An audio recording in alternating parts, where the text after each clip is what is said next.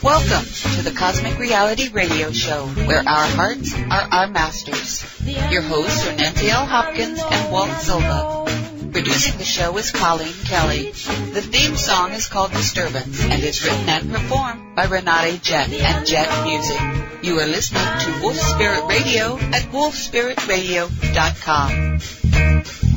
Emotionally undercover for a lover overdressed. The cycle is created long before you start to think that the blink, it's your decision what you do. No clue for the Foo Fighters. Indiana. Well, here it's very, very cloudy, rather cool. It's like 50-something outside and feels as cold in here. I was saying earlier that I've got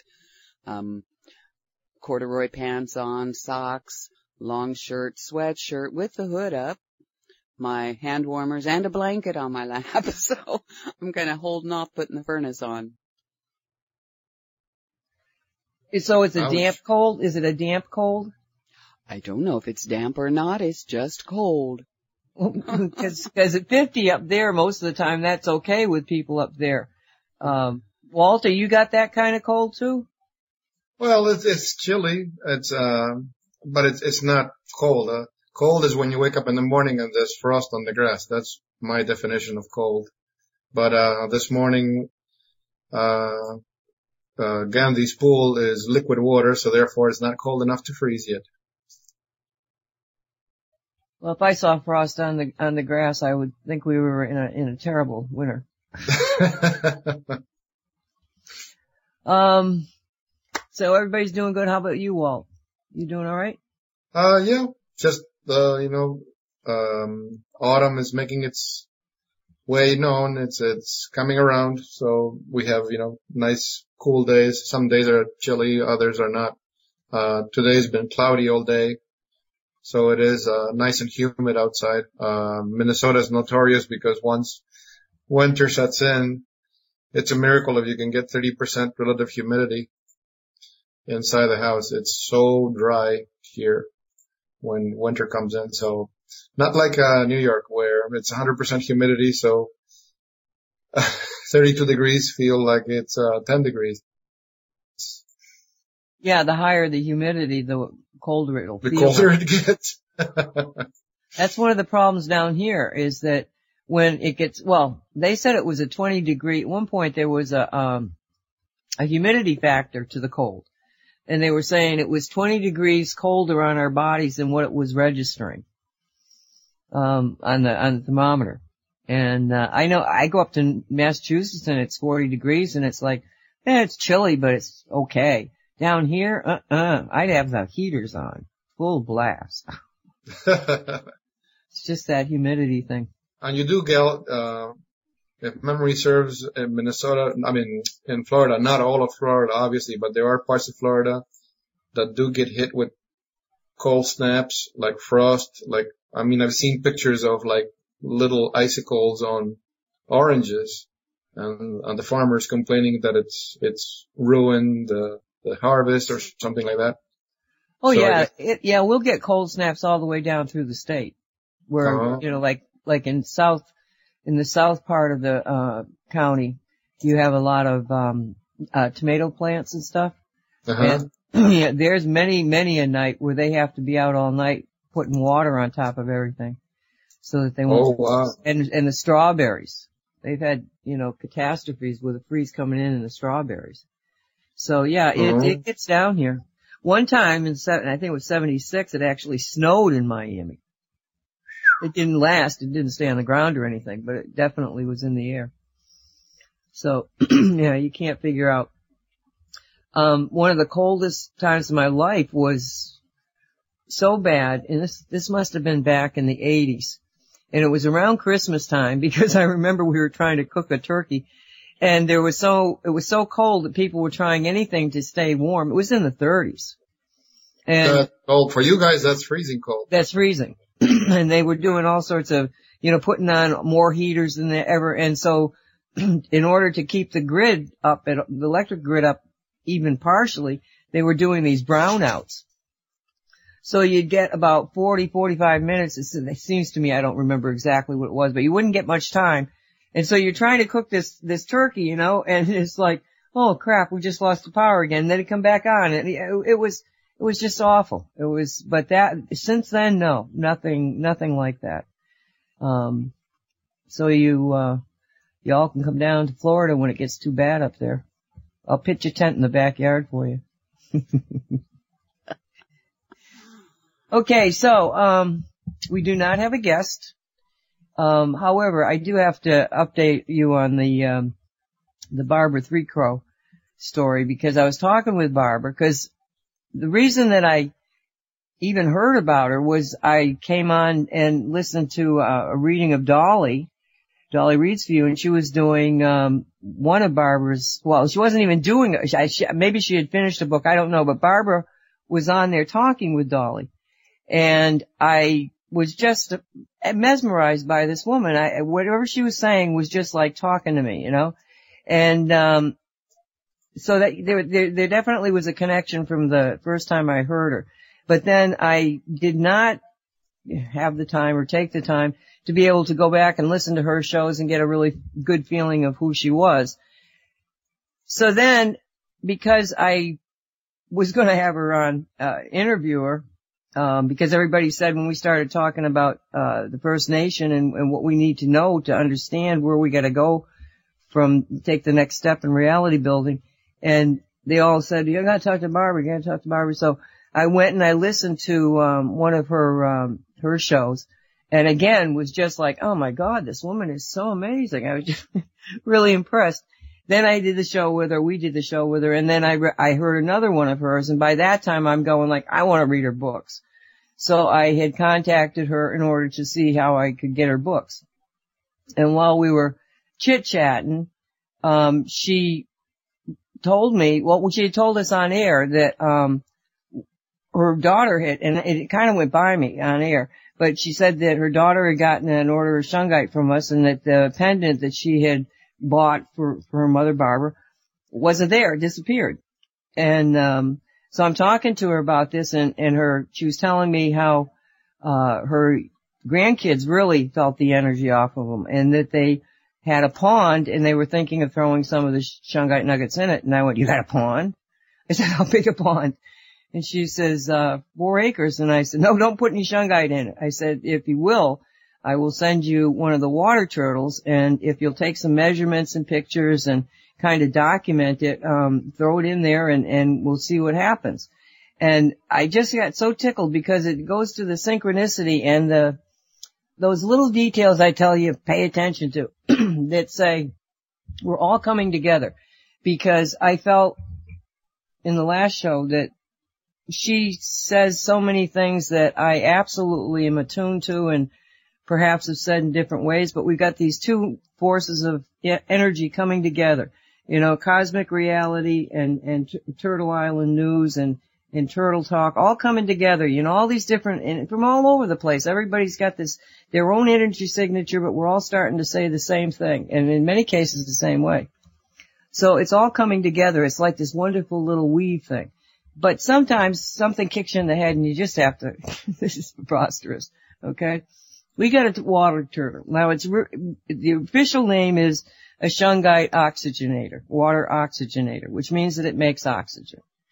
But we started calling it the turtle because it kind of looks like a turtle sitting on a piece of, you know, like a driftwood or something. So we call it the turtle.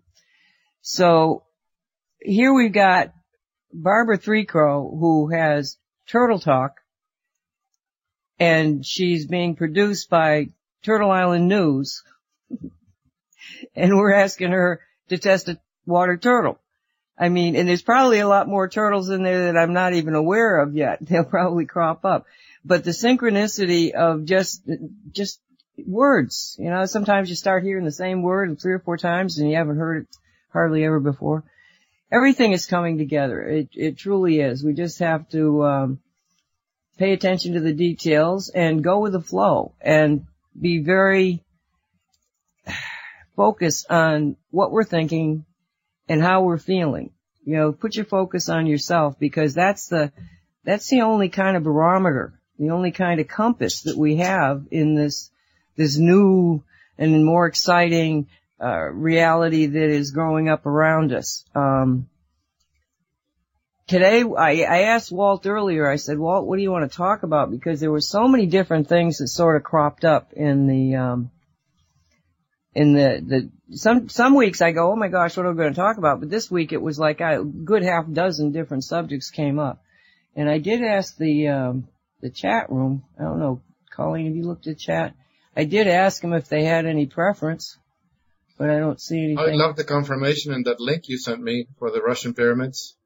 I sent you an email, but I don't know if you've had a chance to read it yet. No, I was trying to read all those things I hadn't read. What did you say? Well, what I did is I cut and pasted from one small section of the page because it's such a long, never-ending page. The part about the Russians, they've made several of these pyramids, but using the phi proportion. Like, remember the pyramid that I described that on the surface of Mars?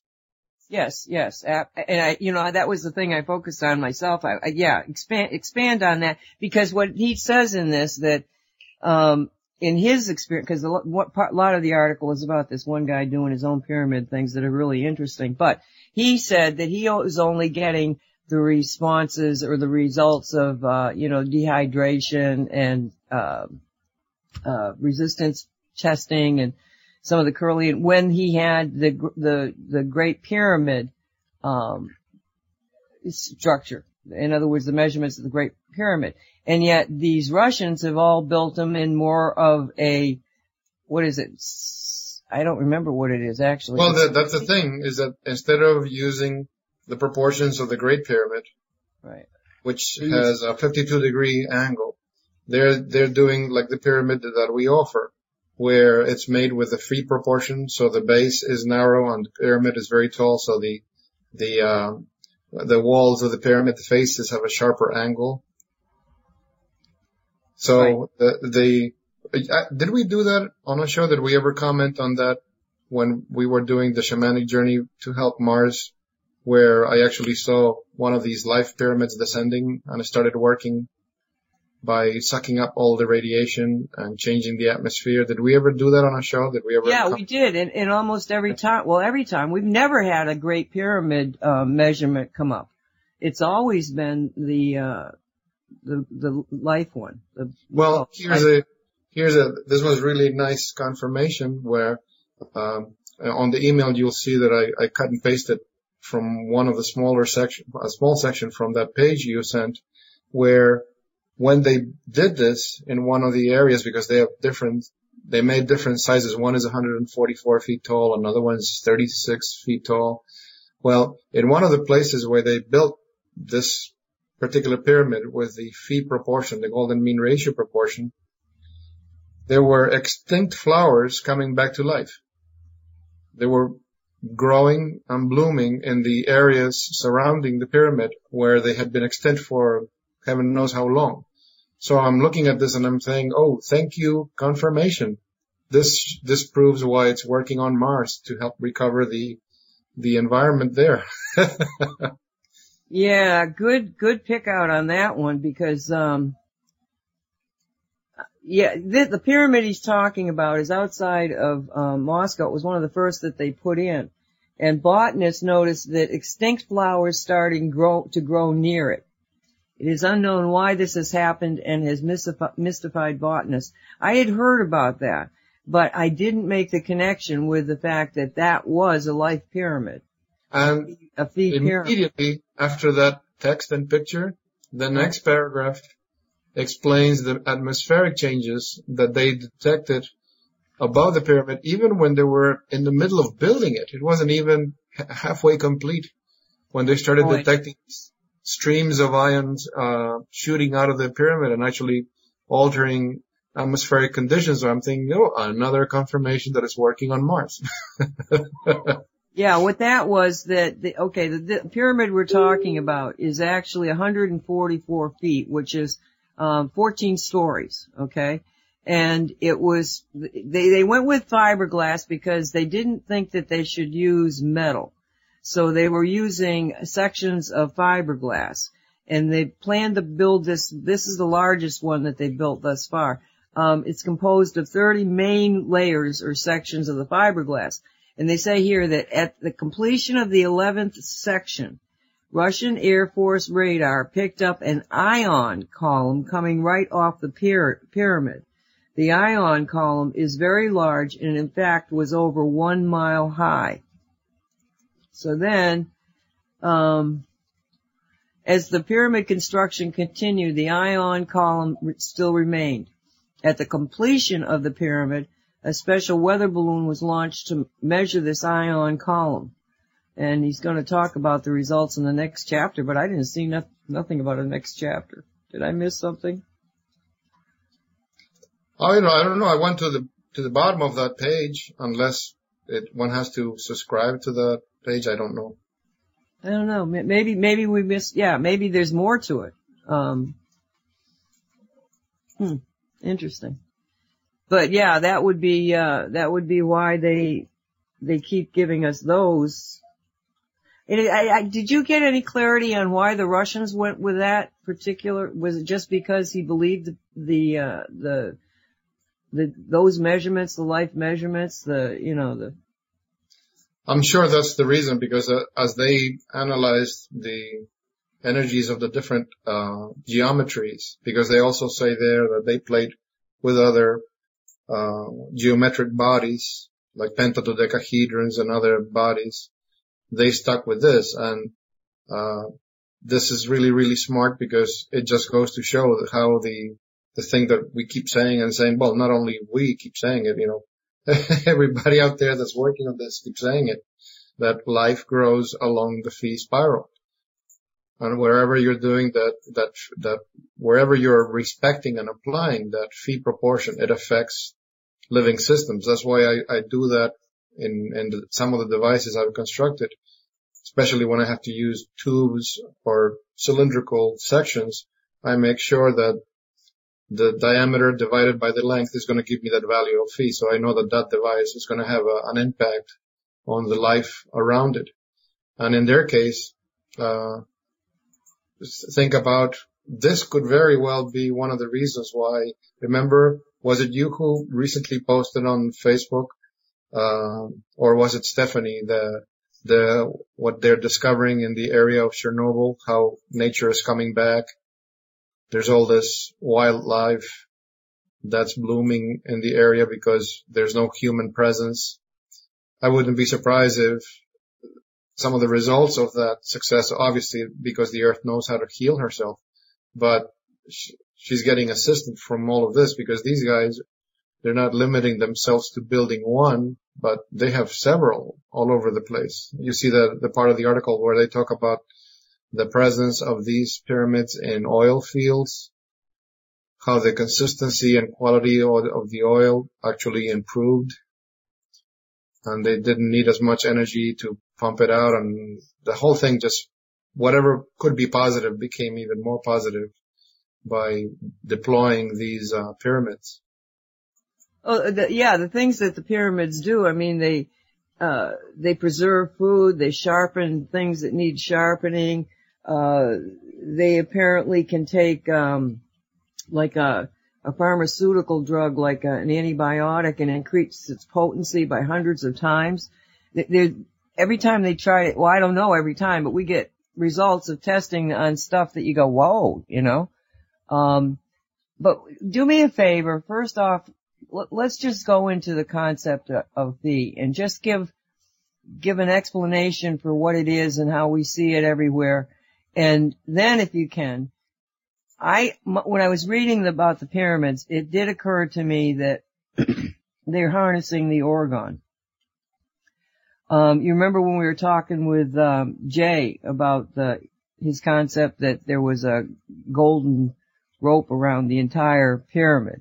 Uh-huh. And just kind of talk about what you think a pyramid is really doing. I really like to know your take on it. Well, it's not that complicated, because if you accept that this reality, or whatever we call reality or hologram, inevitably follows laws of geometry, and that's why they call it sacred geometry.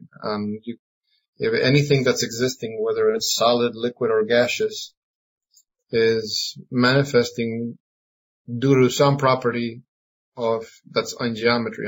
One of the best, and Mona has had the fortune of having him as a guest. Have you heard of Dan Winter and his work with sacred geometry? I have, yes, I have. Okay. Well, he does a marvelous explanation of how inevitably all of reality it has to follow some geometry. Without the geometry in place, you don't have anything. It's like having a movie without a projector to put it on. So the pyramid, by virtue of its reality, it's like how can I say this? It's like you're actually harnessing. This is just my perception. I'm not saying this is what it is. My perception is that you're literally, because of its geometry and proportions, you're literally harnessing that power behind the reality matrix, and it's allowing you to focus it without any active apparatus, without any electronics, without any energy source or any visible energy source. It's just by virtue of being that geometry, it lets you grab onto that energy and make use of it. And in that same page of this article, it shows an experiment that I had already read about it decades ago.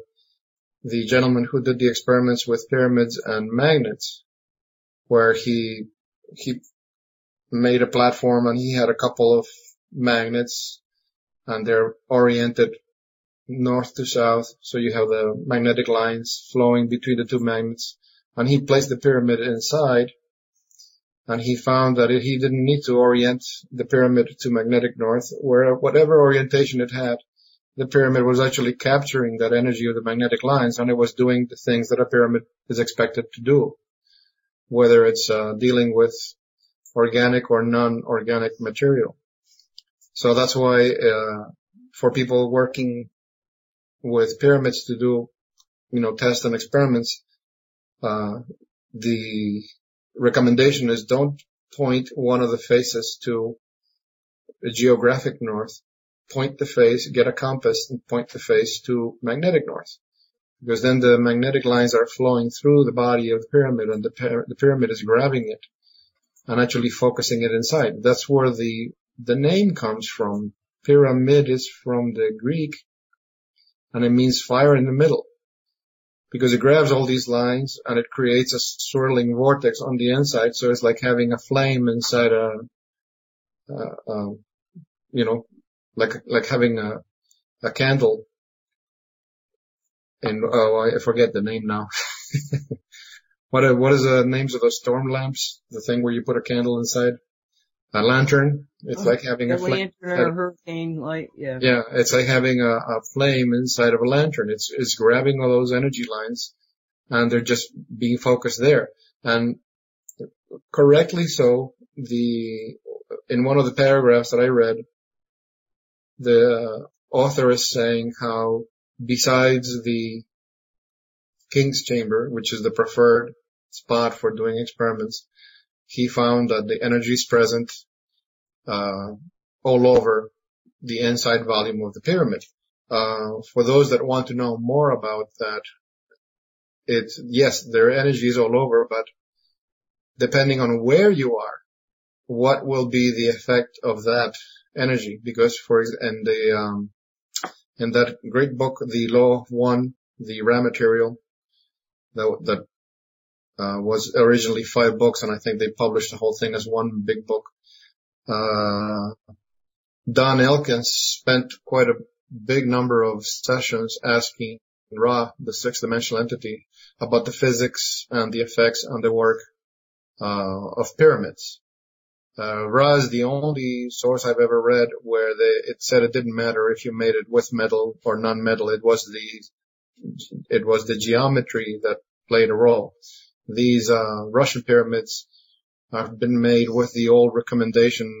I do remember reading one of those books where the authors insisted they insisted that it not so much that it not be made of metal, but they insisted that it be made of a single material, meaning that either make it of cardboard only or wood only or stone only, but don't make it out of a series of materials. And then there are other authors that actually contest that, but they all agree on one thing, that it's the geometry doing the thing, not so much the material involved in the geometry.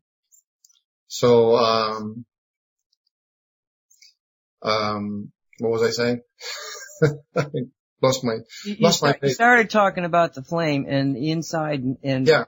Oh, that's in the raw material. It's interesting that Ra explains what the different areas are used for. So the chamber at the top of the pyramid in the Great Pyramid has one purpose for being there, and it explains in the book what it does. The king chamber has another purpose, and the queen's chamber has another.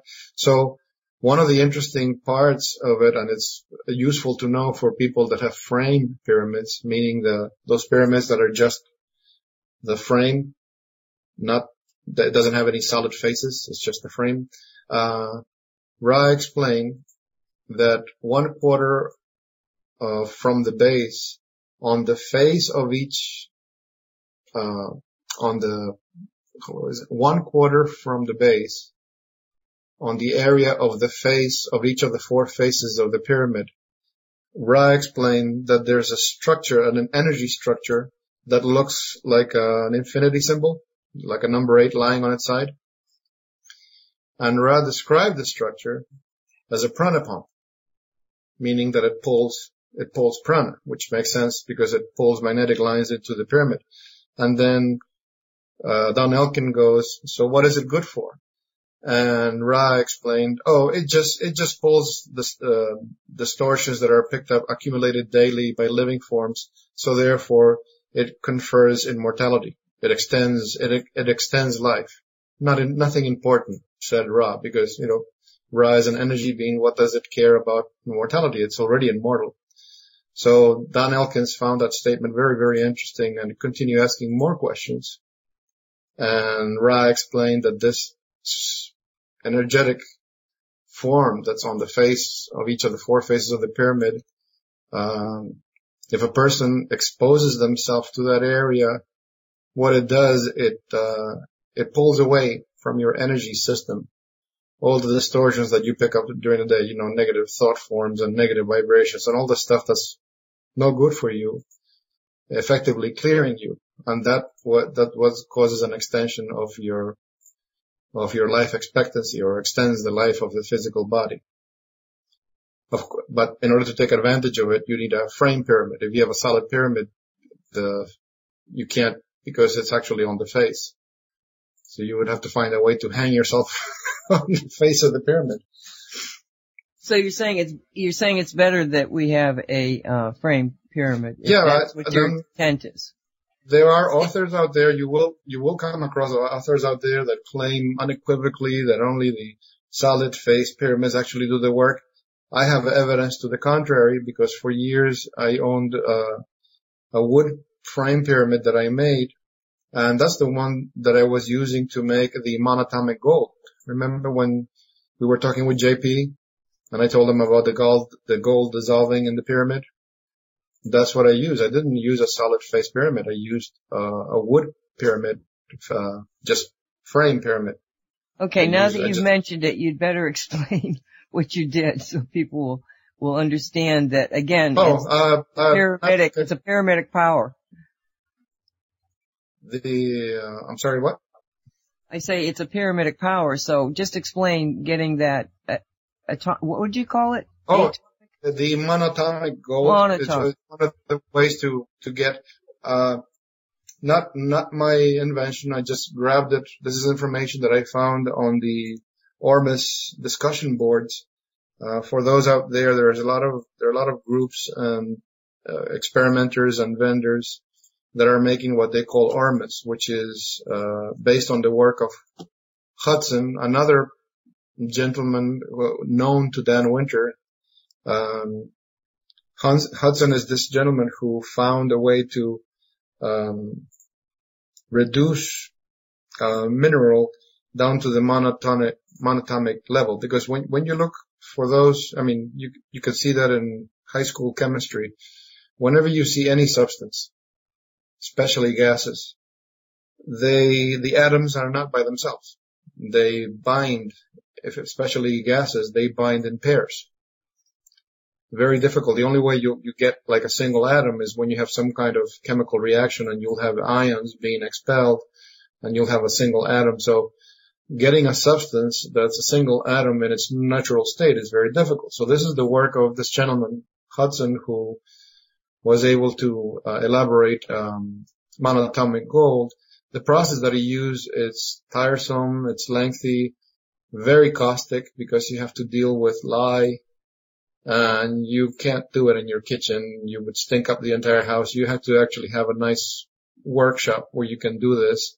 And if you don't take measures, you can burn yourself from the extremely alkaline substances you have to use.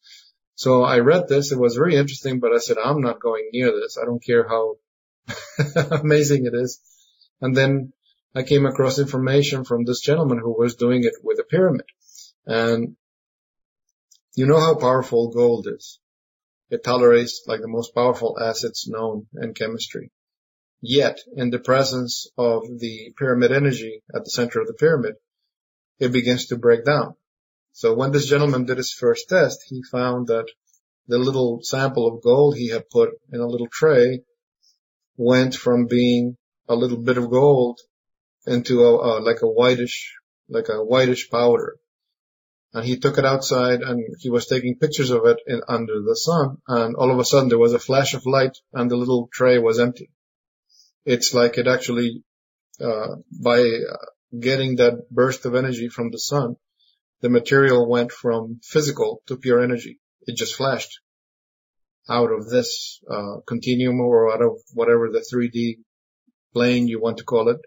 So he found out that he couldn't, if he made it he could not expose it to natural light, sunlight. So then his next idea was to capture it in some kind of fluid, and he used brandy.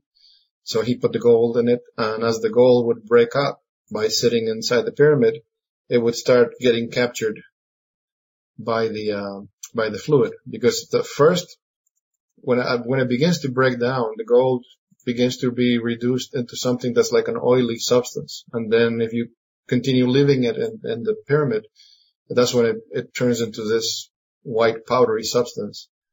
So he captured it, and then he would use it. He would consume like a drop at a time. And the claim on these monatomic substances is that they do all these amazing things like repair DNA damage and make changes because it affects your whole vibratory level in your body. It changes your vibrations. It brings back many of the stuff that's lost due to the aging process. There's a whole list of things that it does.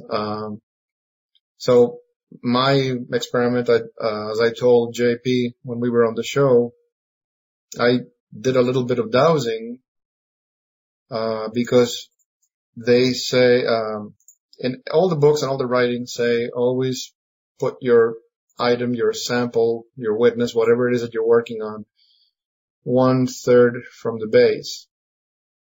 And then I'm looking at this and I'm saying, okay, I have a 6-foot pyramid. There's no way, okay, there's this flame of energy inside the pyramid at that location, but it has to have dimension. It has to have some kind of height.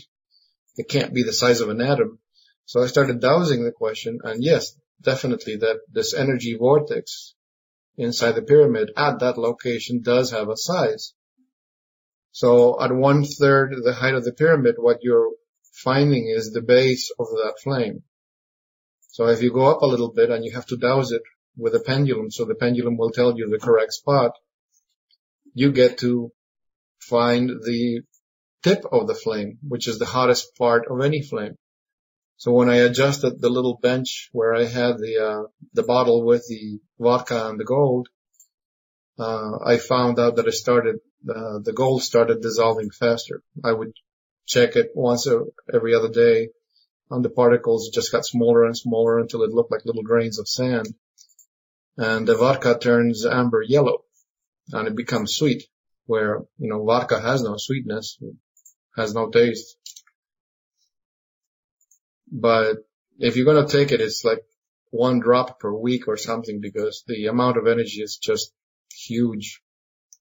Hey, Walt, can you duplicate doing that, only put shungite in with the vodka and the gold? Oh, you think I don't know. Oh. Shungite powder? Well, yeah, what we're thinking is that the shungite might absorb it and therefore hold the energy. And that's what I'm thinking. Is that what you're Would you be doing it with a nugget or a powder? Well, I'd probably, of course we want to go to powder. I mean, always we want to go to powder because we're that closer to the quantum. But it would be interesting to see what happened with the nugget too, because at least with the nugget, when we did the shungite, you can perceive with your eye a change in it. Just to confirm. Yeah, oh, look at this, because you remember, you could see a texture change, or something was changed, but you couldn't rub it off. But no, I would think the powder. And plain powder, not, it would have to be. Yeah, obviously. Yeah, it'd have to be the plain powder, because if you're using the S4, the door to the quantum would be completely opened all the time. And I think you want it the other way. At least you want it opening up and shutting, because I think that the gold is going to do something else. I'm not sure but anyway. Do you think you can do that? Well, based on the information, I don't know if you saw that, JP posted like a 30-minute video of Dan Winter, doing his sacred geometry thing and conjugate phase conjugation explanation. There's actually an affinity between gold and this whole sacred geometry fullerene stuff. The way that he explained it. That's why it was, he spoke a lot. The man has so much information in his head. If you're not focused on him 100%, it's like being kicked out of a moving car. Because as he's talking, he'll be saying this thing about sacred geometry, then he jumps to the past to say something about the ancient Jews or the ancient Egyptians, then he comes back to the present about something that they had done. So you have to be like super careful to follow him and tie all the dots together. But he did talk about the significance of the gold, with all this sacred geometry thing, because, they started talking about the geometry in the diamond molecule. In the diamond molecule, he says you have the carbon, you have 6 atoms of carbon arranged like an octahedron. And you know what an octahedron is? It's like having 2 pyramids base to base. So you have 8 faces, and each face is an equilateral triangle. You with me still? Yeah, I'm with you. So Dan Winter says, this is the fundamental molecule of the carbon as it sits in a diamond. It has this octahedral structure. But when it's forming, if you hit it with a spark of electricity, one of those bonds, remember I told you carbon has 4 valence, it has 4 bonds. One of those bonds breaks off, which now these atoms are moving away from each other because one of those bonds has been released. So they're shifting into another geometry, because what this shift is doing is they're literally capturing that spark. Now that energy is not going anywhere. It's like, now you remember the ghost traps that the Ghostbusters used to use?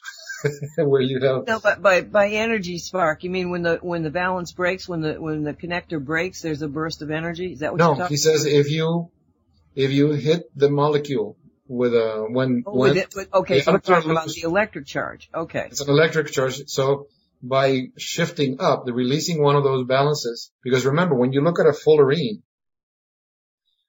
the carbon atom has 4 valence, it has 4 bonds. But when you look at a fullerene and you look at the atom at each node, there's only three bonds. And you ask yourself, okay, where's the fourth? That's what makes the shungite so powerful and so active. Because Dan is saying that the new by jumping up into this new geometry, he had a dynamic model, 3D model with rubber connecting the pieces. So he would actually squeeze it and go from one geometry to the next. So remember that geometry that Nassim Haramein is always talking about, the kuboctahedron? Yes. Okay. Yes. You remember what it looks like? Okay. So he had this sitting on his lap, and all the little lines are connected with rubber. So when he goes ahead and he squeezes it down, and when he squeezes it down, the next geometry that it turns into is the pentadodecahedron. It changes the geometry. So what he explains is that movement from one stage down or one stage up, that movement is a value of phi. It's the value of the golden mean ratio. And when the geometry does that, and it goes from one shape to another shape, what changes is also how the energy behaves. So he says a kuboctahedron, for example, is a perfect conductor. Then he squeezes it down, so it changes shape into a pentadodecahedron. He says, now by becoming this shape is a perfect insulator. So this is how the energy changes. So when the carbon is doing that, when it's releasing one of its bonds in order to bond, to use only 3 as opposed to 4, now it's becoming an energy container. And he says the beauty of it is that charge, that electric charge inside the geometry is perfectly balanced. Perfectly balanced. He says it's just in a perfect state. So that's why you have to really hold on to your hat and just run after him, follow what he's saying is, because he's saying as he's saying those words, he says that's why if you pump the vacuum, you get energy out. No, I don't know how you do that, but he must be talking about the quantum field, what we refer. Well, yeah, I'm assuming that by vacuum at that point, he means inside the molecule itself. Yeah, or he's referring to the quantum field. So then, toward the end of that video is where he makes a segue how all of this ties on to the powers and capabilities of gold, because it seems that gold is able to do things that other things that cannot do. Remember what JP said about mercury? It's like death itself, that nerve cells literally move away from mercury because its energy signature is like death itself. Well, gold would that just go into that a little bit more, because it was really how did they see it? Somehow the medicine people. Oh, yeah, JP said that they did an experiment where they had, a culture of living cells, which you can have, and you can have a petri dish with a culture of living cells. And when they approached the culture with particles of mercury, the cells begin to retract, like the eyes on a snail. Those antennas that snails has, if you try to touch them, they retract into the body. I didn't know that. I've never tried that, so no, I didn't know that. But that's a nice thing. You see, you teach me something every day. Don't try to touch the eyes of a snail. Well, if you've seen pictures of nerve cells that they have these tendrils that are called dendrites, and the tendrils reach out, and that's how the different cells meet with each other, and that's where the pulses go back and forth through the different cells. That's what JP said, that they documented that these dendrites actually begin to recoil away from the proximity to mercury. That's how harmful it is. And I can't believe that in New York, people that are into black magic and all that crap, they do sell for people to consume capsules of mercury. If you can believe me, I've seen it, so that's why I know it exists. It's actually, one of these voodoo concoctions. Well, I hope they drink more then. Take a bottle full. But that's the beauty of mercury. Well, like gold is like the opposite. Gold is like life-giving. In fact, when I was studying this issue of the monatomic gold, I forget, I think it was in one of the chapters of Yogananda's autobiography.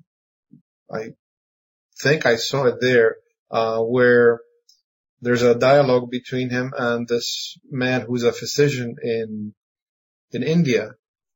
And this old Indian physician had this recipe handed down to him through his father and then his grandfather and so on and so forth, where he had some kind of special kiln where he had to bake gold. I don't know. I don't remember if it was a gold compound or just pure gold, and it had to bake for days on end.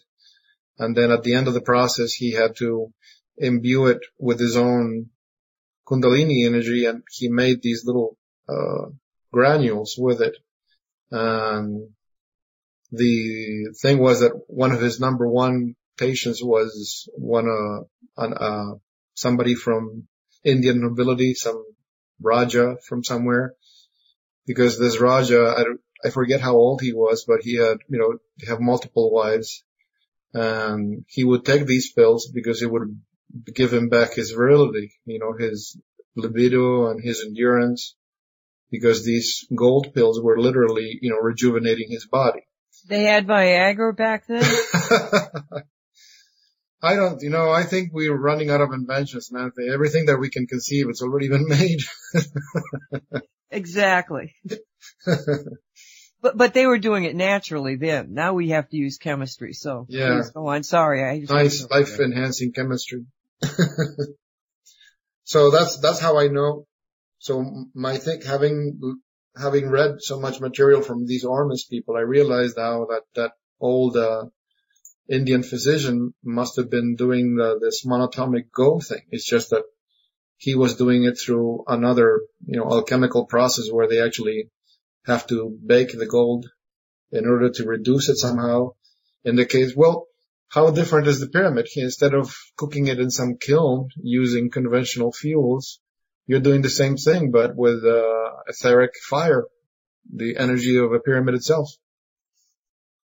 Not that far apart. So, what do you suppose would happen if the Shungite took the monolithic gold in? Well, I think it would jump up several octaves in energy signature, wouldn't it? Oh, I would assume. I'm just thinking of the doorway to the quantum, because we know the silver opens it up from the quantum into this field. And, let's just try it. Can we try it? I'll buy the gold. Well, I need to find a spot where I have to make a new pyramid, because it's, I had it for a while outside and the elements took care of it, broke down all the wood. Which pyramid did you use? Which, 6 foot frame pyramid. I just got, from Giza? Yeah, that's the proportions that I use. I didn't use, at the time it didn't come across, I was trying to be, loyal to the traditional, Giza pyramid measures. I guess I should try doing a life pyramid. Maybe that's even stronger. Yeah. When we were back in the 90s and we were working in the area that we call the Merkaba, we actually had the, Giza dimension pyramid 6 feet above us. Mm. And we were working and playing in the etheric double of it. And I don't know where I got this. I think it was just because I played with pyramids for so long that I realized that if I had a structure and to me, it's the frame. And to be honest with you, I think you can, if you do it in your head, you can make them. Just draw it out and say, there, I'm putting a geometric, etheric pyramid right there and it'll happen, because I've seen some really crooked pyramids, kind of right themselves. Mm-hmm. That there's something that happens, I don't know whether it's the spirit guides fix these things or, what, but, they're very forgiving. But when we did this, it was just like, I just realized that every time we had any pyramid I worked with, I could detect that there was another field, like a reflective field below it. And, I wasn't thinking of that when I wasn't thinking of anything. I was just taking directions. What do you want us to do? And, then actually I didn't realize it initially. It was much later I said, oh my God, we were working in the etheric side of it, the energy side of it. Yeah, it's my understanding that whenever you build a pyramid, automatically you have like a mirror image below it. So essentially you're building an octahedron whether you like it or not. Exactly. It's part of yes. And so you can't really think of, I don't think that I don't think scientists, let me put it that way, scientists will ever get to the full understanding of what is happening inside a pyramid until they understand that it is you're only seeing one half of it. Mm-hmm. You've got to be able to deal with the measurements in the other part of it. And whether or not we may not, because again, I think it's the concept of prana, organ, or, what other forces we may not even have a name for, the etheric source of all. I don't know what it is. But these things are designed, and it's like I've said, that it's an energy universe and energy follows geometry.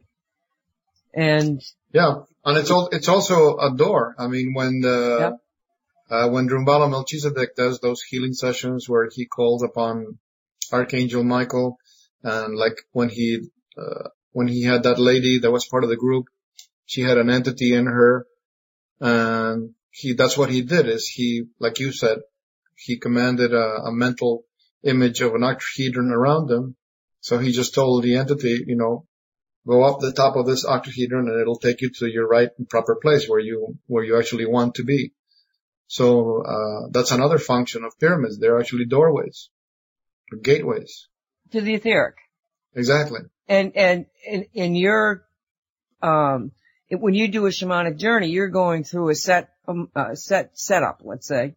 You go through a ceremony that sets a frequency up that is a frequency that's been set up by shamans way, way, way, way back behind you.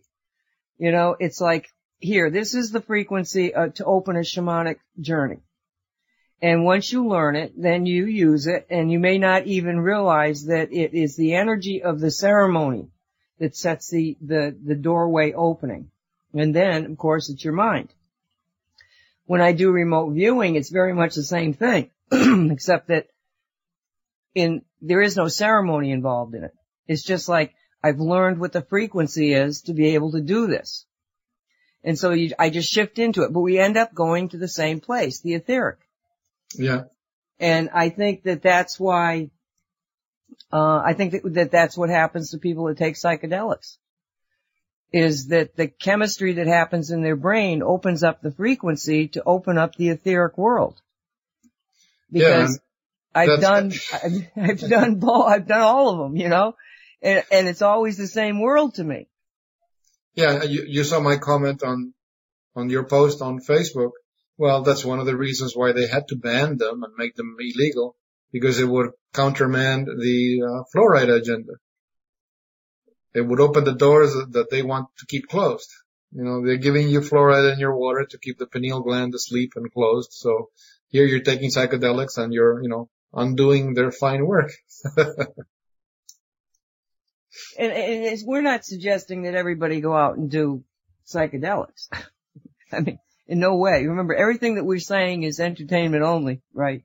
Because we are, in fact, reality sci-fi. So. Well, since you've done it, then you can confirm something that I have read from different authors, and I want to see if you concur or not. But the explanation that I had read is that depending on where you are in your level of vibration, in your level of consciousness, if you administer to yourself a psychedelic, that, depending on where you are and how you are, is what you will witness and what you will experience. So if you're in a very low level of vibration and you're a very negative person, always pessimistic and cynical and whatnot, whatever you witness is not going to be very nice. It's not going to be roses and flowers. It's going to be very dark and very disturbing. Whereas if you're in a high state of vibration, you tend to have a positive outlook on things. You don't dwell on negativity and hatred and resentment and stuff like that. You have nice positive experience because that's where you are in your vibration level. Would you concur that this is true, or is it just some idea that somebody had? No, there is a tremendous amount of truth in that. I was very fortunate to seldom be around somebody whose brain was really screwed up to begin with. Okay? That they had a lot of darkness in it. Mm-hmm. Because, I did have an occasion that happened. And all right, let me step back. Even if you are a negative person, okay, if you're a negative person in the way you think, but in your heart you're still giving, you're still loving, what the drug does is takes you to the etheric where there are no fears. You know that. You're fearless in the etheric. If somebody gets afraid in the etheric, they'll never be able to get through again. You know, all the protection that they've ever had will come up and keep them from ever going there again.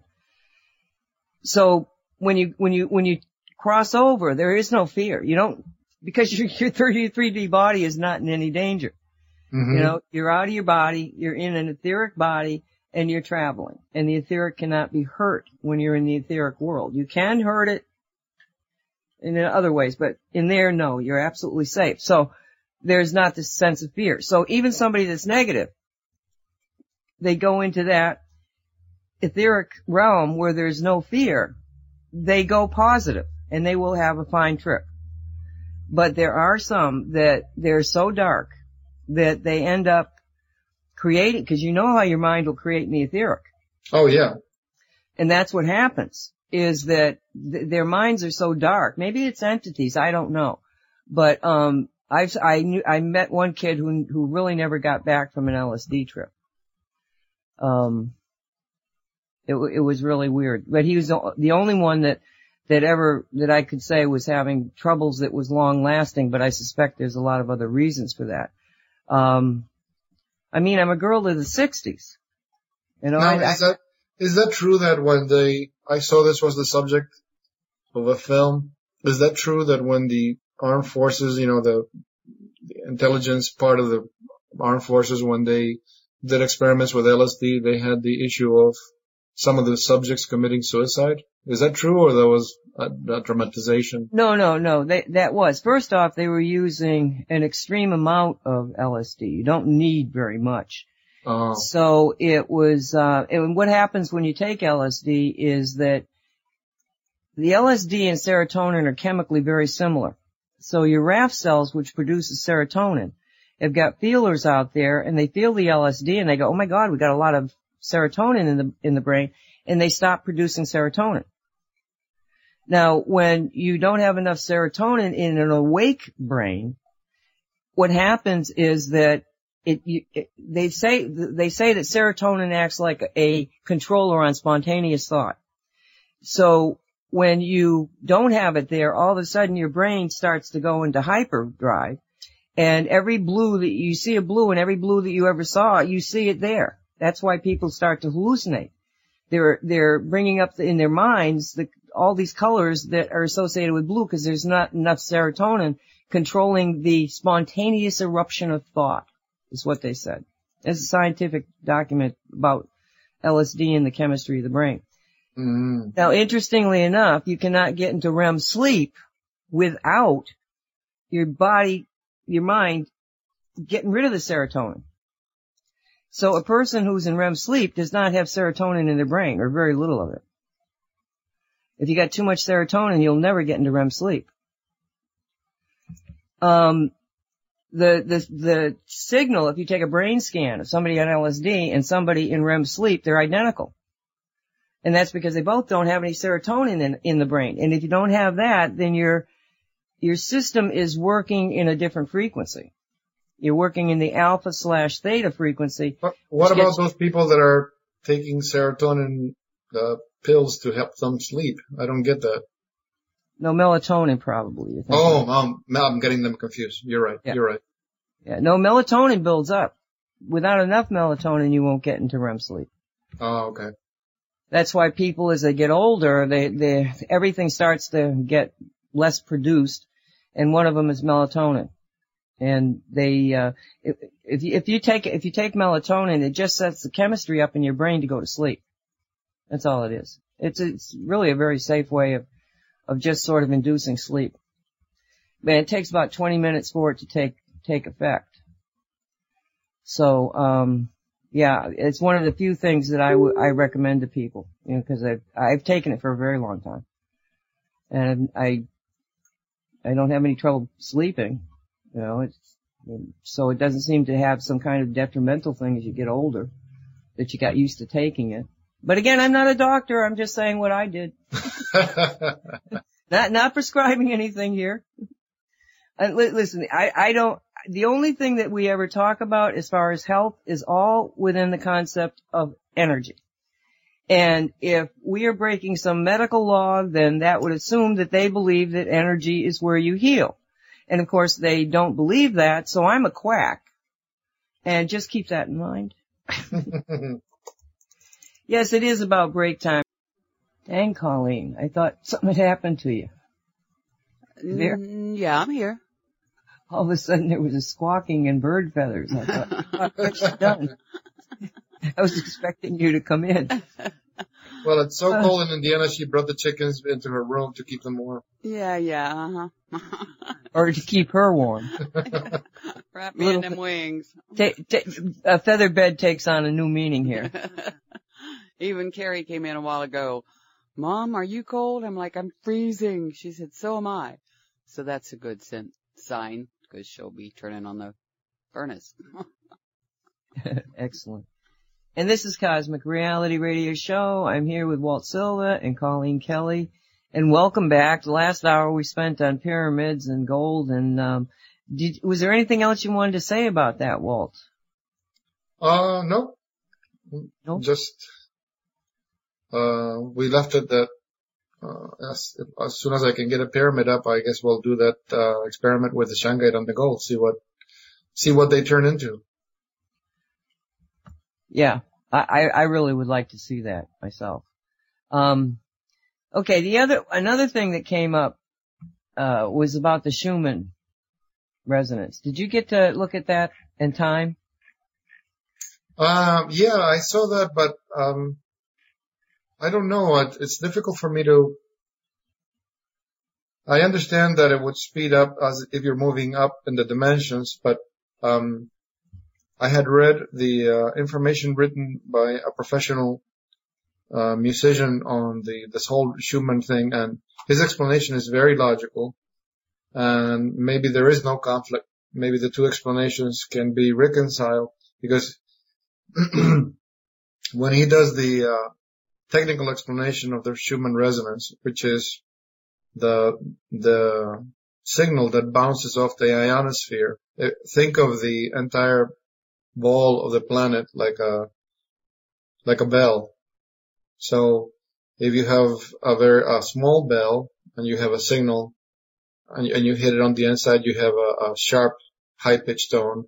If you have a very large bell and you strike it, you have a softer lower pitch tone, because that signal is proportional to the size of the bell. So the planet being like a sphere, and you have the ionosphere around it, the signal that the planet puts out bounces off the ionosphere back onto the Earth, and that's how you get this frequency. Now, the planet is growing. Size-wise, it is growing. So the author explains how, as it grows, the Schumann resonance has to go down because you have bigger dimensions. Your signal has to travel farther. So from that exclusive physics sense, yes, it makes perfect sense that it would slow down. But those that are measuring the Schumann resonance speeding up, it makes perfect sense as well, in the sense that the Earth is not only changing in size, it's also changing in dimension. It's no longer sitting on pure 3D. In fact, for those that have read some of the channel material, all the channel material, they agree. The Earth left the 3D some time ago. What happens is that the consensus reality, the majority of humanity, because they are believing and they are accepting the created reality, they're the ones that are perpetuating the 3D with all its programs and conditionings and limitations and everything, because everyone believes that it should be there. But if you let go of that belief, and I gotta pause myself here. Remember what you said about psychic abilities like telepathy? That it's not so much that you have to do exercises to have it, it's that you just have to believe that you can do it, and then you'll do it? Yes. That's exactly the same thing with this fake 3D reality. If you let go of the belief that it's real, and that it's stuck, and that it's permanent, you'll start to see that it's really not real. It starts to melt a lot. It starts to melt around the edges. I mean, the reason we're still living in this 3D reality of financial slavery and debt and limitations and all of that stuff is because the majority of the people, majority rules, majority of people are still in belief mode that this is the way life should be. This is what it is, that this is the way it's always been this way, so why should it change? But even that is changing because more and more people are waking up that it shouldn't be that way.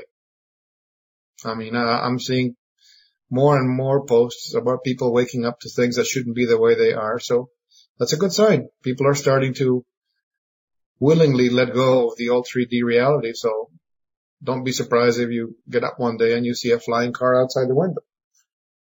Would you say that reality is what you think it is? Cosmic rule number 1?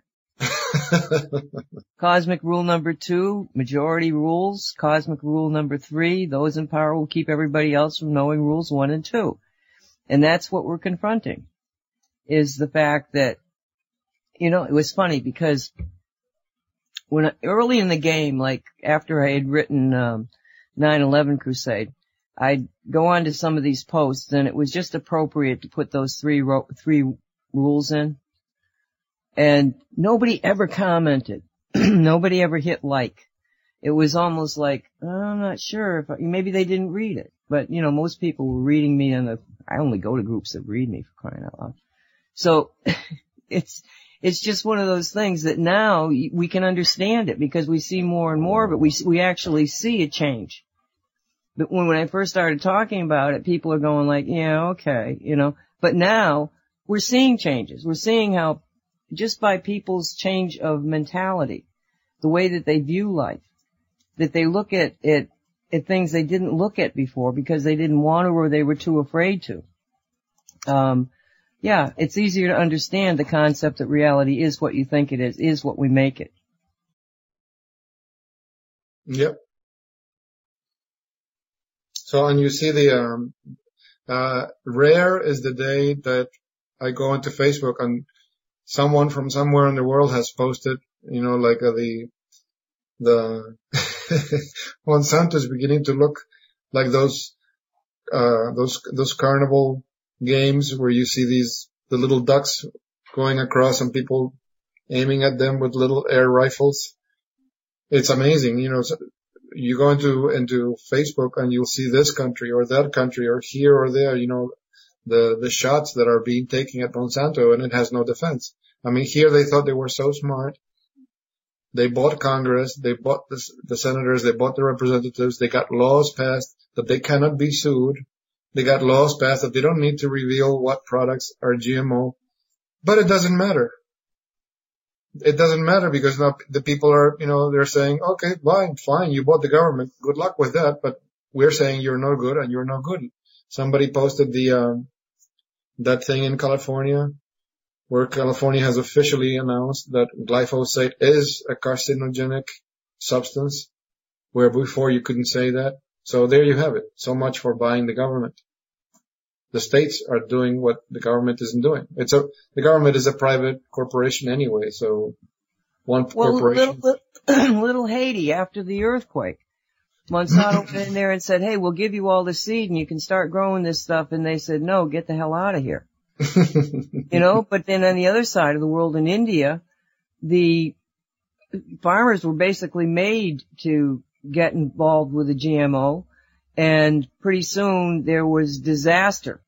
The GMOs were failing in India, but there were no other seeds. And they had hundreds, if not thousands, of suicides of small farmers. Yeah, and the thing is that I could have told them that, India has a totally different energy field. I mean, I saw it in a shamanic journey, and it's, my power animal told me don't touch it.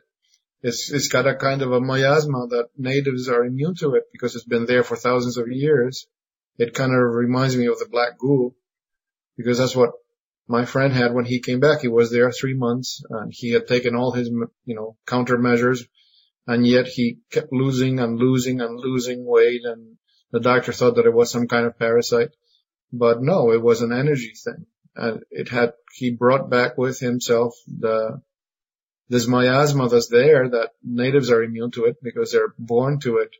But, foreigners have no defense to it. And I am not surprised that the genetically modified organisms, being as they are, non-natural, and not having the natural, how can I say this, the natural synchronicity with the planet that they're supposed to have, they would have no defense against this thing, and they just failed. It would have been consumed. This is an interesting thing, okay? Let me just think here for a second. The sound is deafening. Okay, let's think about this. Now, we got all of this GMO stuff out there that is not natural to the planet. It's been man-made. It doesn't belong here. And in previous, let's say, missions, we have gone with the concept that if it's not natural to Gaia, then we have a right, if not an obligation, to get rid of it. True? Indeed. So, why don't we just, basically get rid of all this stuff? We'll just etherically go into the etheric, talk to the stuff and say, hey, you want to get out? And just get rid of it. We don't have to have it here. We're working on the third dimensional concept that, oh, well, they made it. Well, we got to deal with it. Well, no, maybe we don't, because we're in a new reality. We're in a reality that says etherically, if it doesn't belong here, if it's not a guy's imprint, then it shouldn't be here. That makes me ask the following question. I know that for every life form that exists, especially if it's natural life form, there's a devic intelligence. There's devic entities that exist for the sustainment and the health of such organisms. That's why trees have their own little devas, and certain vegetables have little gnomes, and so on and so forth. So if you can ask Gaia directly, does a GMO or does a GMO plant have a devic entity protecting it and guiding its growth, or is it like a zombie plant?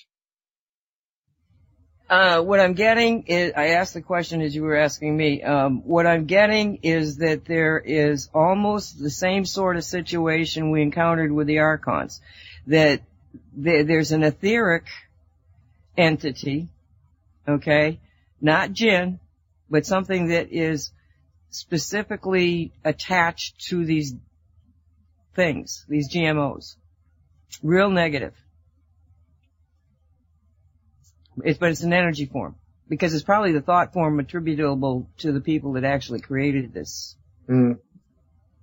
So there is an energy form beyond the seed itself. The seed does not feel like it has an energy form at all. But it's almost like there's been an artificial, in quotes, life force entity connected to it. But it's artificial in and of itself. But I think it's thought form manifested. The Archons that was a technique. I mean, they just opened a portal to the etheric. They knew what they were doing there. But this is more like the people that, because remember, you can't have manifestation without consciousness. Mm-hmm. So the people that developed this stuff, I'm sure there were some of them who understood that, or thought that it was just for the benefit of mankind. But I don't think it took very long. I mean, if we know how dangerous this is, then those people knew how dangerous it was. And I suspect that that is the group of humanity that is, I want to say, without soul. You know, whether they're zombies or whether they're some kind of automation, but they don't have this human soul thing that says in a human being, you know, I want to trust you. I want to help you. The kind of thing in a human being that says, there is no hope, there's no way we can get out of this, but we're going to get out of this. There's something about a human being that so many of these people don't have that they could possibly even, I can understand conceiving of something that might be along these lines for the thinking that it could be beneficial, but I'm sorry, you know now how devastating these are. If one country after another is saying no more GMO, no more GMO, then you gotta figure there's a tremendous amount of information that we probably aren't even seeing. Correct. I mean, you know, the GMO, the people that are really into it, they may know. I just know that we gotta get rid of it. Well, look, I mean, the human effort to try to improve on nature, you have to laugh at it. I mean, if you don't laugh, you're going to cry a lot, but look at it from this other angle. Here, Simon Parks is telling us that reptilians are at a galactic level. They're considered DNA masters. They have been doing genetic manipulation for millennia. Man has been involved in genetic manipulation for what? Decades? And the reptilian guys are at a standstill. I mean, they reached a dead end in their evolution because they can do so much, and now they don't know which way to go. And they're masters at this. You are going to do better? You're like little kids in a sandbox. You know, you're playing with this, and it's like, you know, giving a loaded gun to a 4-year-old. I mean, you can only ask for disaster. I mean, the hubris and the arrogance to think, you know, you could improve on nature when nature is, everything is interconnected. You change this little piece here and it's going to have a cascading domino effect down the road. Something else is going to get affected. Well, I think one of the problems with the GMO is that although they may produce seeds, the seeds are sterile. So you can't save your seeds and have, you know, all your seeds ready for next year's crop. You have to keep buying them. And from what I read in, not in Nelia's interview with the alien, was that, Matilda said that, you know, the earth was seeded and there was a lot of genetic manipulation that went on early on. And then they decided to make humans and plants and all of that able to propagate so that people who were ever buying these genetic modified things didn't have to keep, like we have to do now, something stops working, so you have to buy something to replace it, because they made people so that they could have sexual reproduction in plants as well and animals and stuff, that it kind of put out the intergalactic corporations that were doing all this genetic stuff, put them out of business in making them so that they could reproduce. So I'm wondering how much of that is kind of, throwback technology? Yeah, and the thing, it would be nice to think, okay, you have a GMO plant, it reaches the end of its cycle, it dies off, and that's the end of the headache. It's not the end of the headache, because I think it was a day ago, somebody posted it on Facebook, an article where they have been doing surveys in different countries, and here Monsanto and the other companies were guaranteeing people that if you have a GMO crop here and then you have regular crops some miles away, nothing's going to happen. You're not going to have any overlap. You're not going to have any consequence. It turns out that it's not true. Because of insect activity, genetic material is moving between the plants, and the natural plants now are being affected. Someone didn't take that into account. Well, exactly. And not only the plants, but also the soil. Indeed, yeah. And, as Nancy said, the farmers in India were committing suicide, because of the damage that was done from planting that stuff. Yeah. But what you're saying really in the interview with the alien with Matilda, which was supposedly an alien that was survived the Roswell crash. And it is in our archives, and we should mention that you can go to the archives if you're a member at $5 per But that's, month. Are you talking about I'm sorry to interrupt, are you talking about an Elias book interview? No. There's two interviews with an alien. One is written by Amelia Benz, the other one is written by, what's his name, McDonald, I think. Okay. And that's the one we're talking about, but that is in the archives. So for $5 you can become a member and you can access any of these things that we've been talking about, even our previous shows, or you can go to cosmicreality.net and go over to the Cosmic Reality tab and you'll see the radio shows under that, and all of our shows are there. So what you're saying here is that in the Roswell alien, they were saying that this is something that was done on a galactic kind of concept and the Earth was seeded. That takes out the image of Gaia. That says that Gaia didn't make us. We were brought here from someplace else and seeded. And I just don't go along with that. I just don't resonate with that information. I believe that the reason that these people think that they can mess with Mother Earth is because they've disregarded her. They don't think she exists as a conscious entity. And I think the only thing that we have going for us is that we believe she does exist as a conscious entity. At least, in my point of view. Well, it could be too, that seeds were brought or whatever, and then Gaia took over and said, look, I've got something new here to work with. Well, if that occurred, it's only because she asked him here. Well, that but could be. I think that the beginning of life came with shungite when it hit the planet. I just feel that very strongly. That because one of the Russian documents that you get translated, but it was talking about how in the area of shungite where it is, that's where the most ancient type of vegetation is being seen. And that there are scientists who say that the cradle of life was actually right there in that area where shungite is.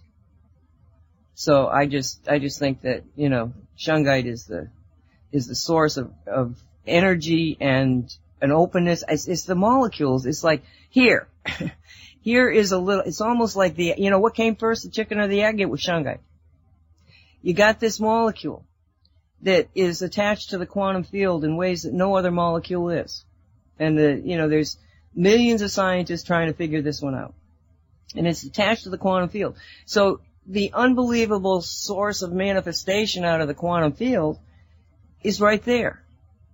And I just believe that at this point in the game that it is a gift from Gaia. But Gaia called it in from probably the black hole that's the middle of the galaxy. That it's where it's like an egg full of everything you need to create life. You just have to look at it and say, hey, not us yet. We will get there, but Gaia as a creator God. Okay, I got the substance that I need to make the brownies, But that's how I see it. So I just feel that we can't underestimate the power of the creator God in this biosphere. And I think that that's how they get away with making GMO products, is they bet she doesn't exist. I bet she does. And I think that we can just get rid of them all. So that's my feeling. Well, do you ever get a chance to see the YouTube videos from Lloyd Pye? From what?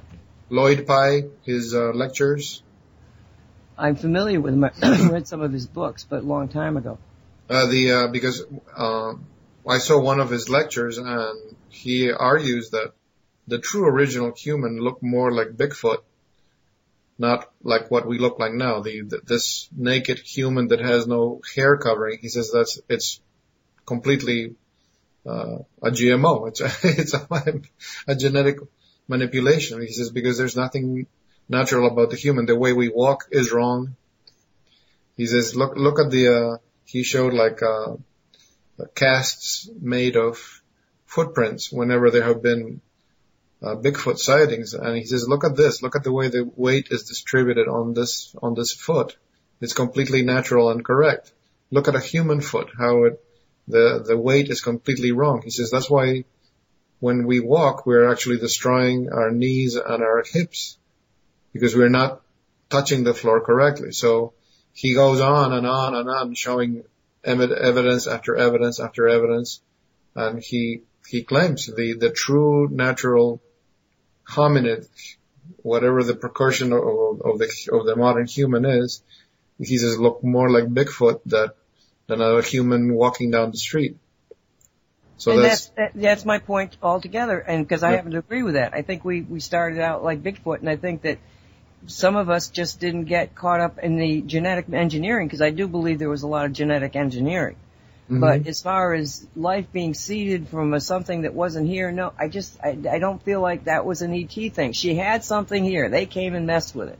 Yeah. And when you look at Bigfoot, you kind of see where we could be, because you got these big feet out there, and what I was listening, I think, Colleen, I think it was a Whitley show that we did, and they were talking about Bigfoot. And one of the things or somebody was saying is that it's like they can shift dimensions. And it's probably that they can just shift back into the etheric. Yeah, I've heard that.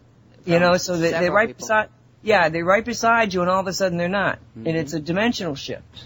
That's what I understood, right, Colleen? Yeah.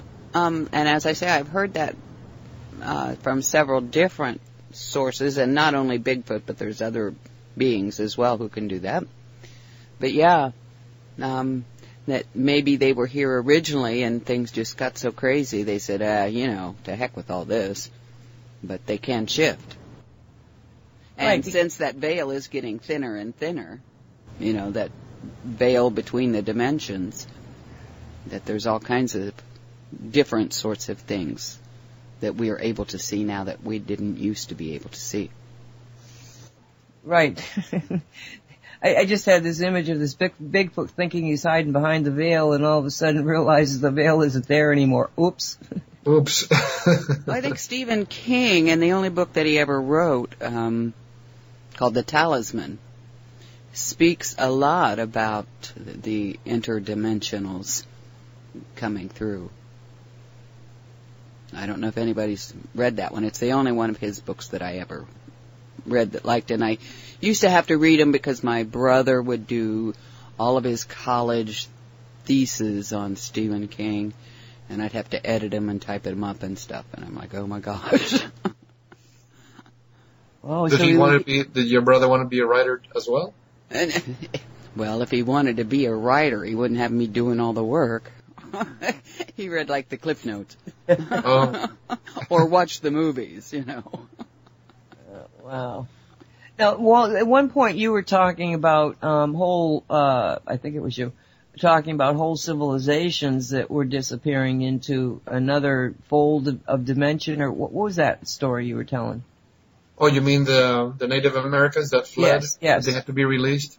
Yeah, yes. That's documented in that book, The Serpent of Light, one of the latest books put out by Drumbalo Melchizedek, when they went to the Southwest. And you're the one who corrected me because I wasn't sure if he was talking about the Anasazi or the Hopi or the Hopi. Anasazi, I think. Yeah, and because they never found anything. I mean, these people disappeared before European colonists came to the continent. And according to the story that he tells in the book, is that these people knew what was coming, that there was going to be changes in the continent, that, you know, these newcomers were going to come and their whole civilization was going to be, you know, destroyed around them. So they figured the best way to get out of there is to move into this, like a bubble reality, like a sub-dimension within the 3D. And he says what happened is that it didn't turn out to be what they expected. They were literally trapped there, and they've been trapped there since they did this. So they did this huge ceremony inside a kiva, you know, these openings in the ground, and they have pictures there in the book, and they opened that up and they were released so that these entities could leave. Obviously they were not physical anymore, but at least their etheric population was able to leave and be released from this, you know, 3D space. In the same book, he goes on to explain that the Mayans did something like it, but they were smarter the way they did it. Instead of going into a pocket reality, they literally went into one of the subdimensions of the Earth. So that's how they fled, and they're still around. Because when he was there in Yucatan with his group, they actually appeared to him, and they had this big dramatic thing happen to them, because it turns out that he discovered, talking to those Mayans that had gone into the subdimension of the Earth, he found out, this is the way it's documented in the book, that custom of sacrificing humans to some deity, you know, by cutting open their chest and tearing out the beating heart, that was actually a corruption. There were these dark entities from another dimension that were the ones doing this because they wanted energy to go back home, and they didn't know how to get back home. So when you do, if you can imagine how horrifying it is to sacrifice someone and tear out their beating heart, I mean, the release of emotional energy is off the scales. So that's where these Mayans had fallen into that horrible practice, because they were being mentally manipulated by these entities.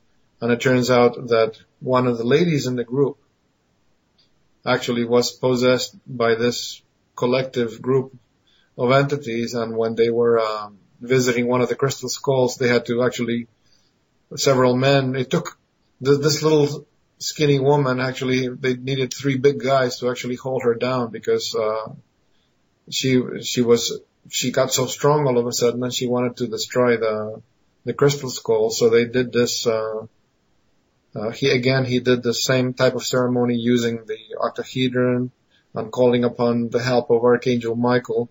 And he says we were inside a van in the parking lot of the motel where they were staying, and he says, and there were palm trees around the parking lot.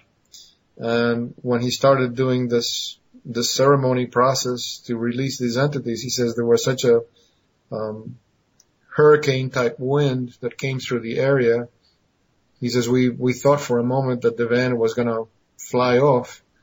So he convinced these entities, you know, you've been trapped here for so long. What you actually want is to go back to your dimension. So they were released, and they went up off the top of the tetrahedron. So the poor woman was released from this. And he says when they got out of the van, he says the palm trees around the parking lot were toppled. It was like they were completely horizontal. They were lying on the ground by the force of the wind that had started when he did that ceremony. So that's all in like I said, it's all in the book Serpent of Light. Well, I got a different interpretation of what really happened. I can remember I was out in the Merkabah with I've told the story before, but I was out in the Merkabah with two friends of mine, couple. And Diane and I were talking about something, and her husband, Barry, was just sort of sitting there. And all of a sudden, it was like we were transported out of where we were, and we were inside a tower. And as I looked at her, there was a window to her left, but there was a sort of a solid kind of wall behind her. And there was another window over to on my right, so this was opened. And from that view, you could see what I think is the Mayan, I'm trying to think, Chichen Itza, is that what they call it? Oh, so. Well, there's a lot of them, but the one that's got the sun pyramid and the moon pyramid and the Orion layout. Oh, you mean the Chichen Itza complex? Yeah. That's what I think it is, because when I saw that, I went, oh, I've seen that before. So we're having this discussion, and she is trying to convince me to leave. And I'm trying to convince her to stay because I felt that humanity was still worth trying. And she's like, but we tried in Egypt, and she's listing all these places that, apparently this group of people had tried to educate, change, enlighten. I'm not sure what they were really trying to do, because I don't know the details. They didn't come with me. It was just this discussion we're having. And all of a sudden, boom, we're back in the Merkaba. And I looked at her and she looked at me. She said, that just happened. And I said, yeah, were you someplace else? And she said, yes. And I said, we were talking about leaving. And she said, yes. And her husband now is like, what happened, So we start to relate the conversation, and he said to me, well, what happened? And he asked us both. And she said, all I know is I left. And I said, all I know is I stayed. And he said, well, what happened after you stayed? And so now I had to kind of tie into whatever memory might be there of what happened to this person who didn't leave, what happened after that. And there was somebody else of that group that stayed with me, or him, or, because again, this is more like a past lifetime thing than, anything else. And so I started describing this trek that we made north, and then coming across this civilization, and I start describing it, and he looks at me, he says, well, that sounds like Keiko Canyon. And I said, what's Keiko Canyon? Never heard of it. And that's where the Anastasi lived. And so when I think about, well, then I would, because now I'm in a reference point of somebody who's opened a file on this character that lived God only knows when. Well, it was at the time of the Mayans, and one of the things that I remembered when I kind of locked into this file, and you'd get downloads. All of a sudden you'd be kind of falling off to sleep, and all of a sudden you get a download, a whole series of visual things in front of you. But one of the reasons that I think that that whole concept of taking out the beating heart actually came from those people. Because best of my understanding of what I've seen is that they were from some other planet, and they are sent on a kind of a suicide mission, sort of, if they stayed on the planet. Now, if you stayed on the planet and you died and your heart was still beating in you, their theory, not mine, then you would be reincarnated, but reincarnated in somebody on that planet. If you were dying and the only option was to get your heart out before it stopped beating, then you would be reincarnated on this other planet, their home planet. And that's what I think started up the whole Mayan concept of doing this ritual. And that during the ritual, it was what those people that were sacrificed went through that created thought forms of the dark entities that then had to be confronted. I don't think that those things were being created by the whole ceremony, the whole process of doing this to somebody. Makes sense. But that's my take on it. And as you were explaining it, I'm getting, no, it didn't exactly happen like that. So, well, it would make sense that one thing led to another. Like he got, it was a corruption of something. So, yes. Here they copied this, and it had nothing to do with God. It was these other people that were, protecting their own kind. And it makes perfect sense that they would take the heart, because that's where the soul is supposed to reside. It's not supposed to be in the brain. That's another distortion, and that's why part of the mind control thing, the high soul is supposed to be sitting in this space in the heart. But right now it's sitting in the center of the head, because they did that on purpose. They moved people away from their hearts. Think about it. You've seen the articles, you've seen the videos, like you've seen the articles from the Heart Math Institute, you've seen the articles and presentations by Nassim Aramain, and where they all coincide, they all tell you that the heart is a phenomenal power plant, that it has an energy signature, that it makes the brain look like a tiny little pea compared to what the heart is. So given a choice, where do you think a sentient soul would choose to reside? In this little raggedy hut that's about to collapse, or in this giant power plant that will let you do whatever you want to do? I mean, it's no contest. The interesting thing about the end of the story, so this character, and he was male, gets to these people, the Anastasi, and he runs into a shaman who's a female, old, gnarly kind of woman looking, but weird, because you'd look at her, but then you'd see the young person. She was continually fluctuating out of probably dimensions, for all I know, but she was really hard to focus on, because if you focused for very long, you'd see this beautiful young woman behind this gnarly kind of, facade. And she began to teach him, instead of him teaching her, she began to teach him. See, the problem was in the past that every time they tried to enlighten the human beings would see them as gods. And they wouldn't listen anymore. It wasn't like, take your power and here, do something. It was like, take your power, I'll give it back to you. And it was always the same reaction.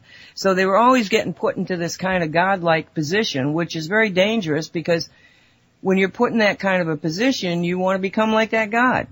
And, it nurtured negative reactions within a certain number of this group that was here to essentially help enlighten.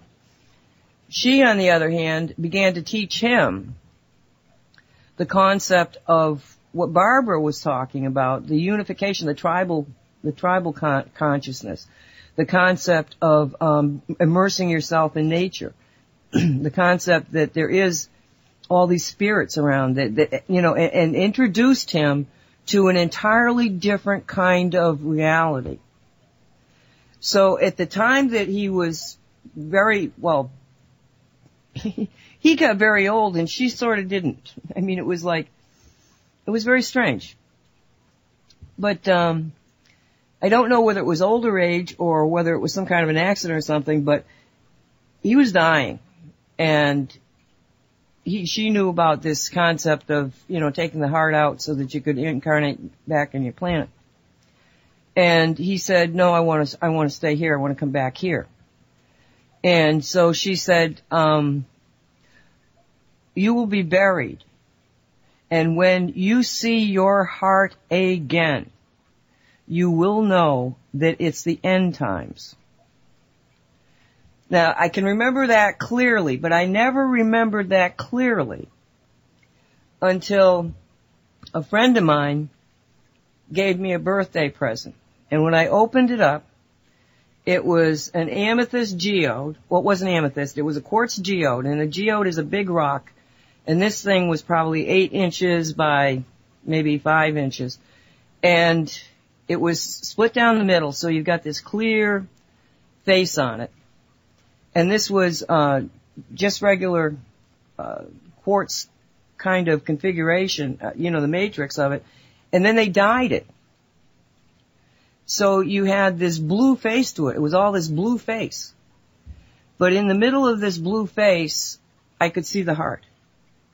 It's the same size as a human heart. It looks like a human heart. And as soon as I saw that, I flashed back, and I can remember her telling him that. When you see your heart again, it's the end times.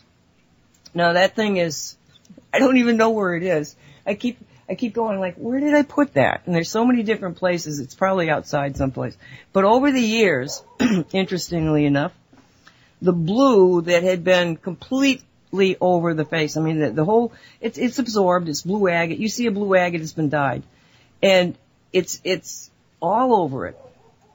But over the years, the blue has come out of everything and has migrated to where the heart is.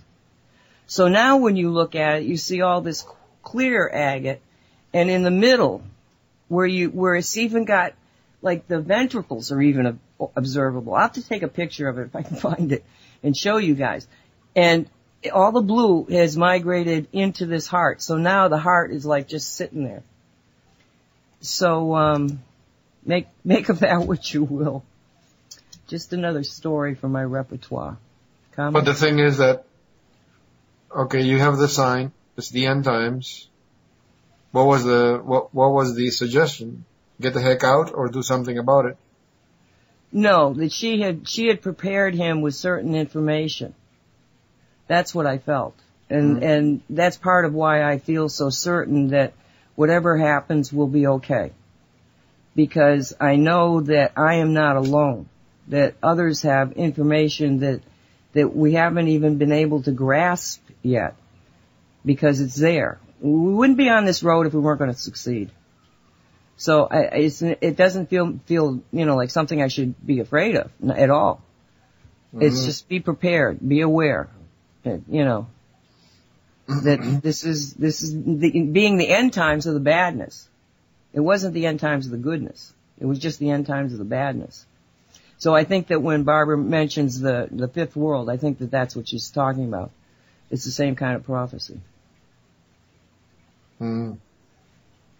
Makes sense. Fifth world, fifth dimension.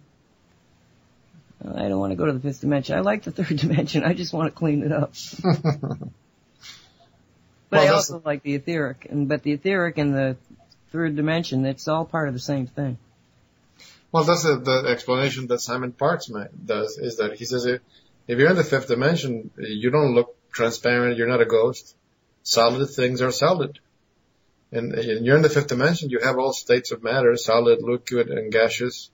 What happens is that you are vibrating at that frequency, therefore, you're not seeing the fourth, you're not seeing the third. Once you change your signature, you shift back and forth.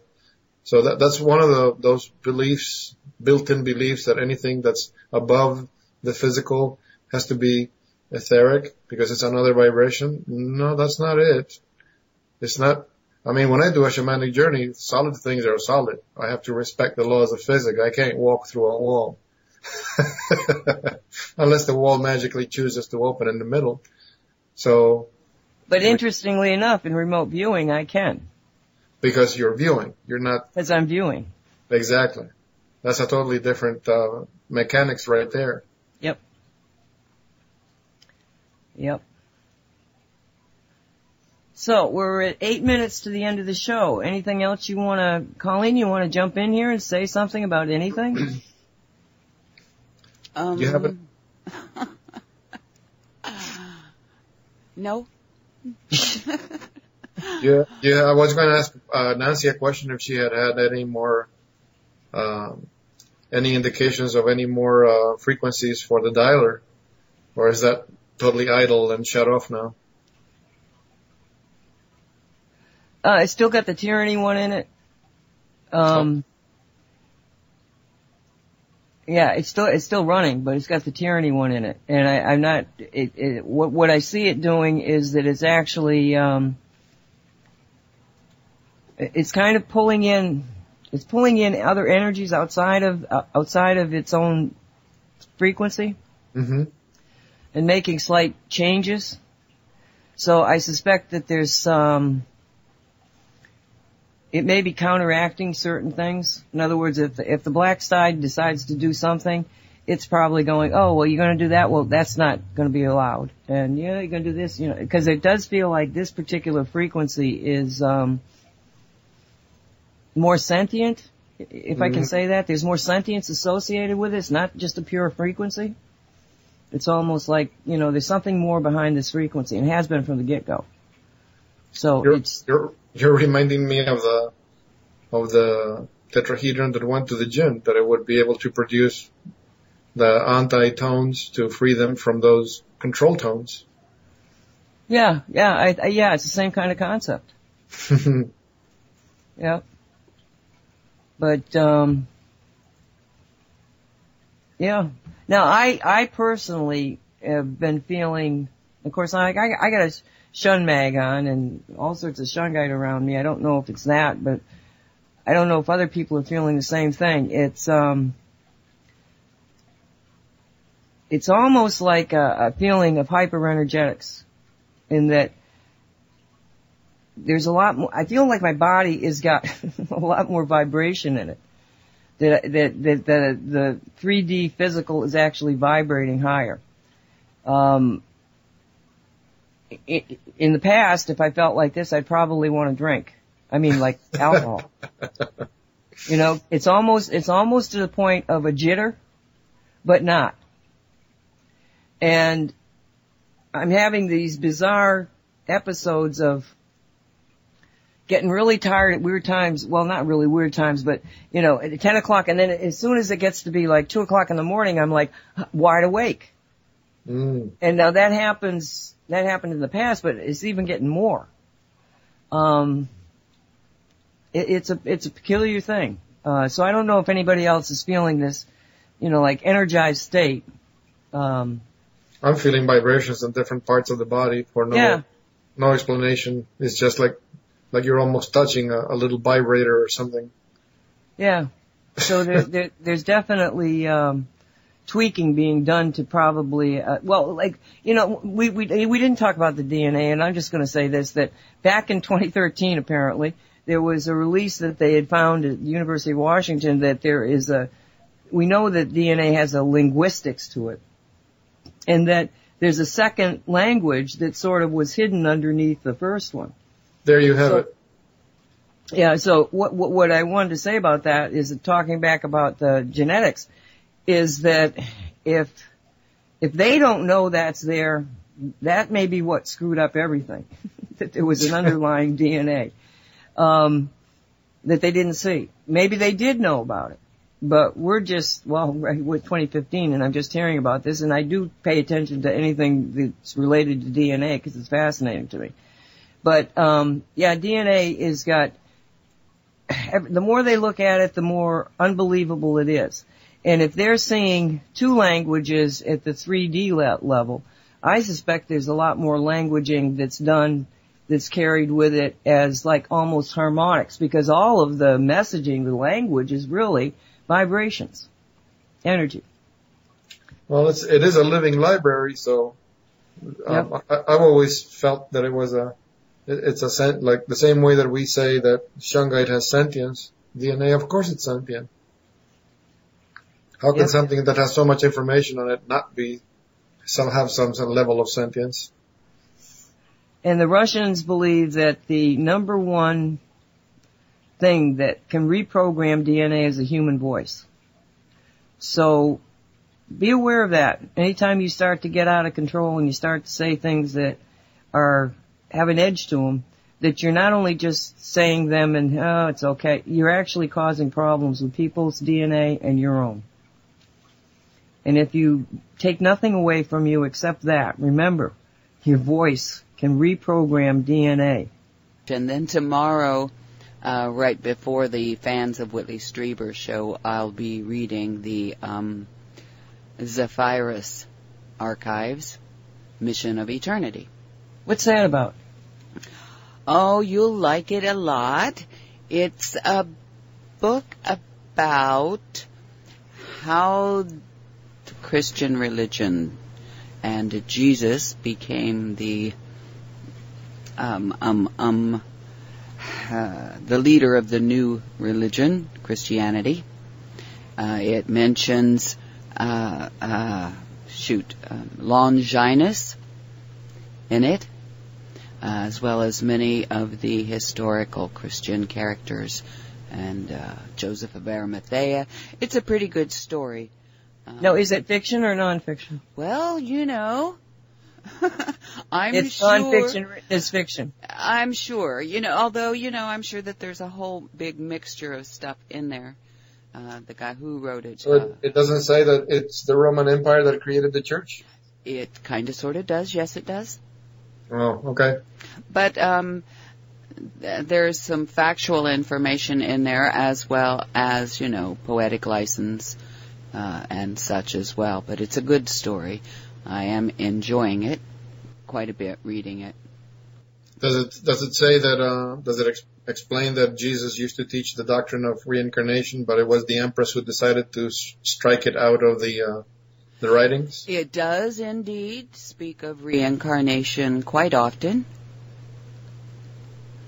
There are actual conversations with Yeshua, otherwise known as Jesus. So it's quite an interesting read, Yeah, it's that's kind of tomorrow. I'm sorry, Walt. Go ahead. No, sorry. It's funny when you think about it that people think the Roman Empire disappeared. It didn't disappear. It just mutated into another form. The British Empire and then the American, yes. All these mutations. That's why the IRS takes our money to the Vatican. The Roman Empire. Mm-hmm. Okay, then. We're out of here. See you next week. Good night, everybody. Thanks, guys. Great show. See y'all Thank you, later. and appreciate you all. Love you guys. Be safe. Bye-bye. Bye-bye. Teaching, preaching, the unknown, unknown. You have been listening to the Cosmic Reality Radio Show, produced by Cosmic Reality Radio. Thank you for listening. Choose your heart.